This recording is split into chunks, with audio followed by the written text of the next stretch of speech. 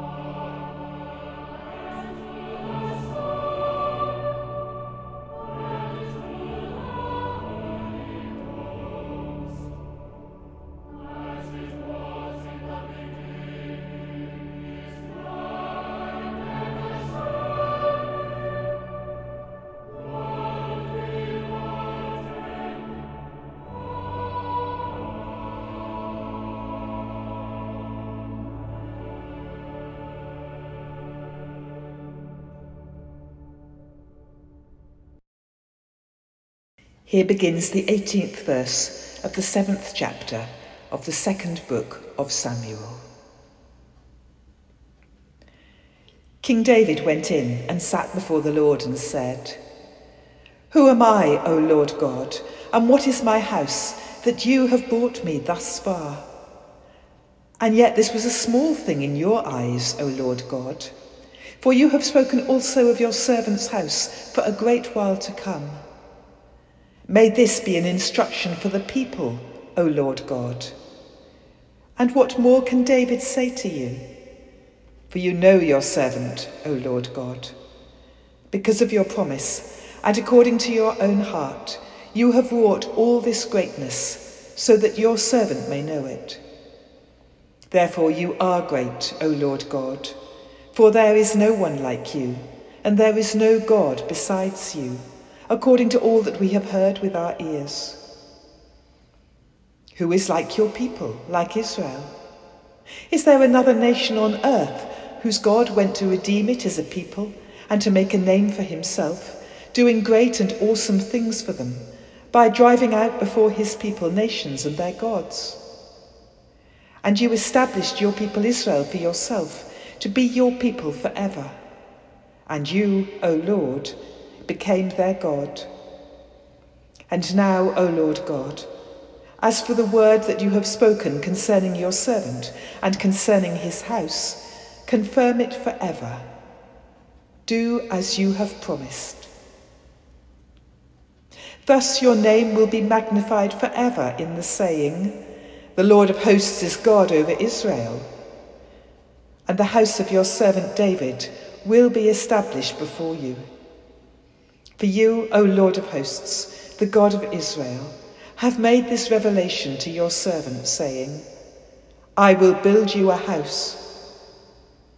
Therefore your servant has found courage to pray this prayer to you.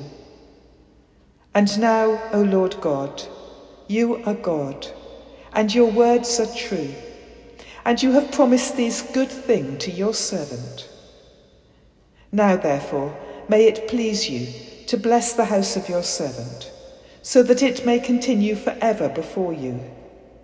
For you, O Lord God, have spoken, and with your blessing shall the house of your servant be blessed forever."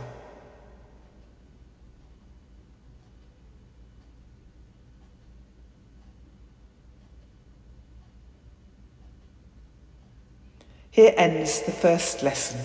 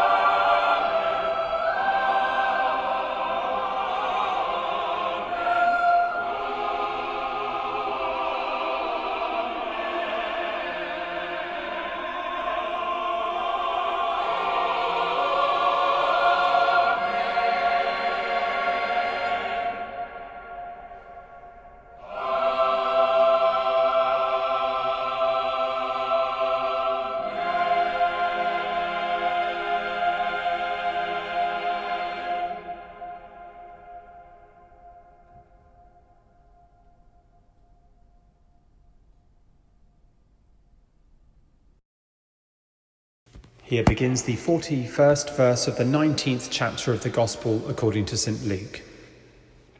As Jesus came near and saw the city, he wept over it, saying, "If you, even you, had only recognized on this day the things that make for peace, but now they are hidden from your eyes.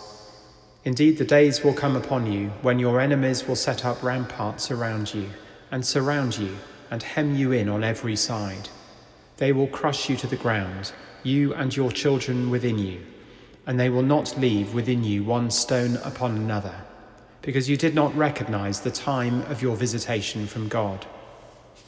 Then he entered the temple and began to drive out those who were selling things there, and he said, "It is written, 'My house shall be a house of prayer,' but you have made it a den of robbers." Every day he was teaching in the temple. The chief priests, the scribes, and the leaders of the people kept looking for a way to kill him, but they did not find anything they could do, for all the people were spellbound by what they heard. One day, as he was teaching the people in the temple and telling the good news, the chief priests and the scribes came with the elders and said to him, "Tell us, by what authority are you doing these things? Who is it who gave you this authority?" He answered them, "I will ask you a question, and you tell me, did the baptism of John come from heaven, or was it of human origin?" They discussed it with one another, saying, "If we say from heaven, he will say, 'Why did you not believe him?' But if we say of human origin, all the people will stone us, for they are convinced that John was a prophet." So they answered that they did not know where it came from. Then Jesus said to them, "Neither will I tell you by what authority I am doing these things." Here ends the second lesson.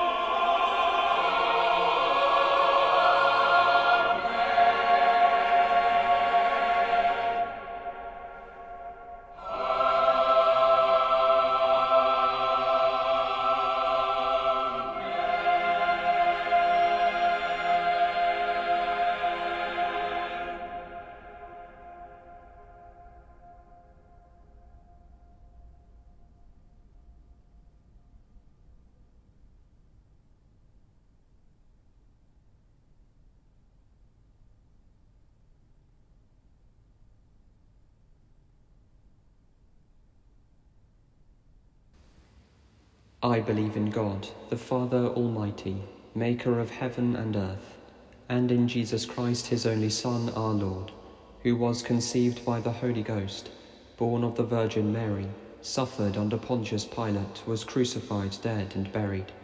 He descended into hell. The third day he rose again from the dead. He ascended into heaven, and sitteth on the right hand of God the Father Almighty.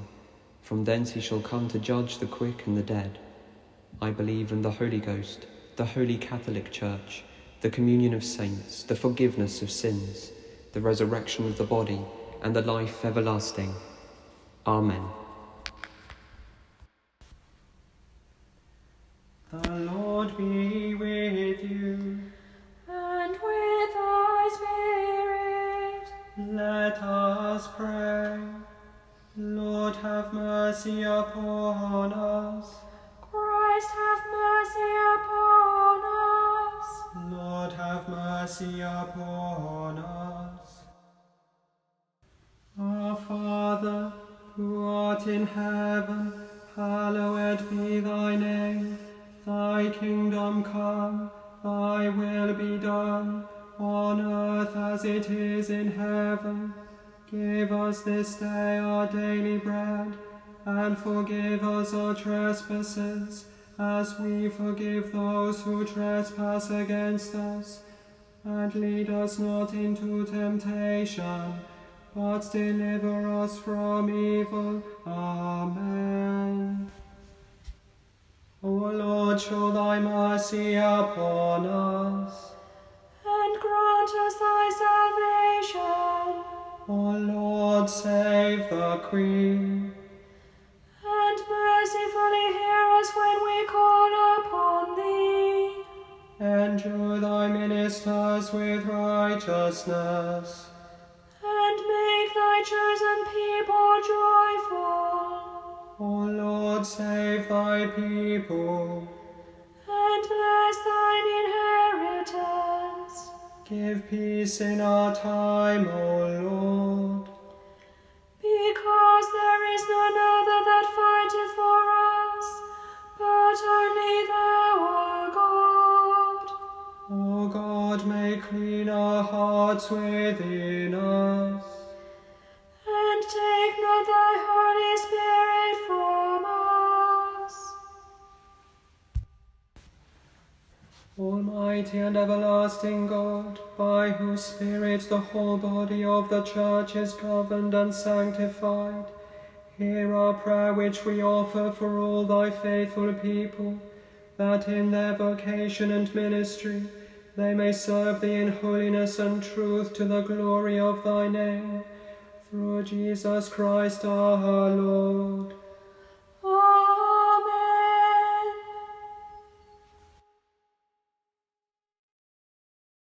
O God, from whom all holy desires, all good counsels, and all just works do proceed, give unto thy servants that peace which the world cannot give, that both our hearts may be set to obey thy commandments, and also that by thee, we being defended from the fear of our enemies, may pass our time in rest and quietness, through the merits of Jesus Christ our Saviour. Amen. Lighten our darkness, we beseech thee, O Lord, and by thy great mercy defend us from all perils and dangers of this night, for the love of thy only Son, our Saviour, Jesus Christ.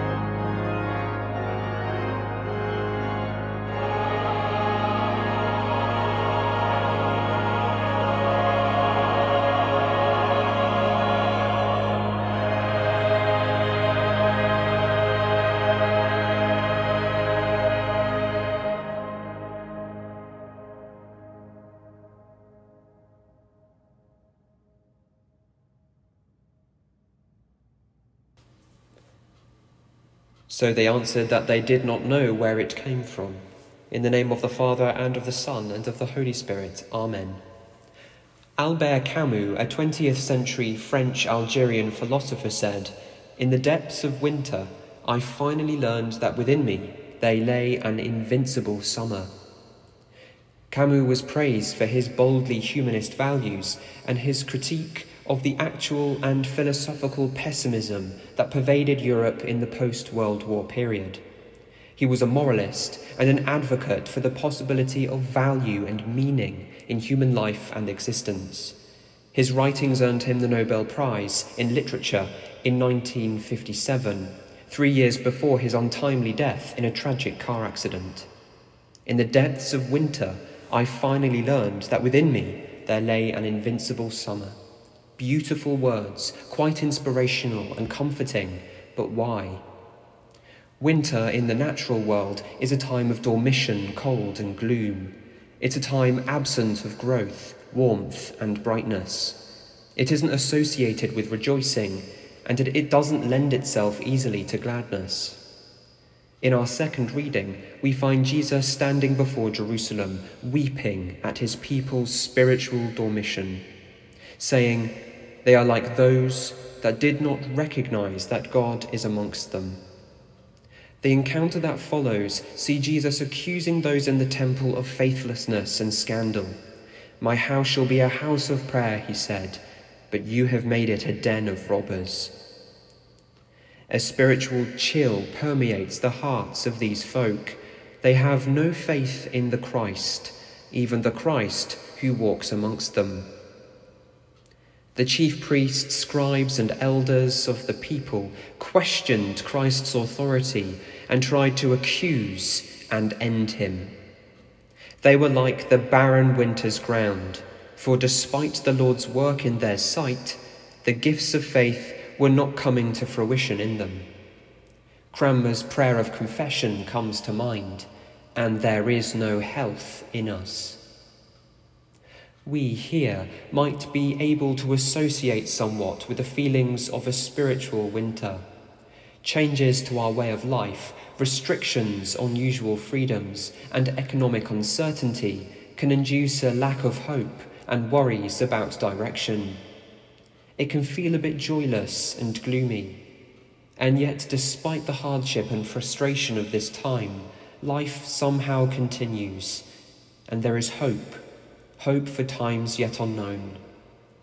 The voice of the Lord is heard, and the gift of faith hitherto abounds. We should not give ourselves over to anguish, but we can instead trust the promises of the Lord, that we reside safely in the Father's hands, and there too is the future, our future. This knowledge, this assurance, is that invincible summer which Camus speaks of, that the coolness of winter cannot destroy or decay. We believe in the Lord Jesus, the one who rose from the dead. He renews our common life and our ministry in this place. It is incumbent on us then to bring to the Lord all that is in need of renewal and growth in our communities. We ought to do this together in prayer, in conversation, and in challenge. We cannot be as those men in the temple who gave up on prayer in pursuit of gain.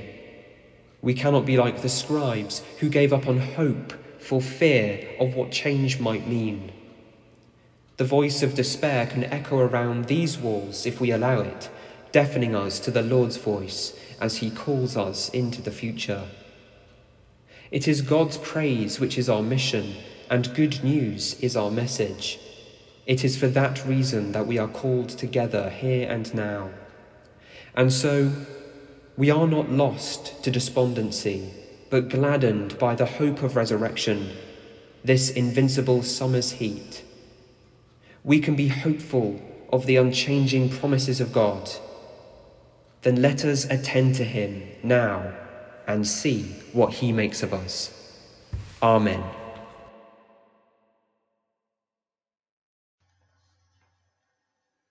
In peace, let us pray. We pray for the Church throughout the world, and within the worldwide Anglican Communion, for the people of the Anglican Church of Papua New Guinea, and for Archbishop Allen. Within the Pourville Communion, we pray for the Church of Norway, and especially for the people of the Diocese of Moray, for Bishop Ingeborg. Within the Diocese of London, we pray for Sarah, our Bishop, for the staff and students of St. Mellitus College, and for Andrew Verdeen, and for Fran, the Bishop of Kensington's World Development Advisor. We pray too for our world, and on this Sea Sunday, for seafarers and their families, for all victims of piracy and shipwreck, and for the work of the Mission to Seafarers and its kindred societies. And in the silence, we pray too for ourselves and for the communities from which we come, remembering especially the anxious, the lonely, and the bereaved.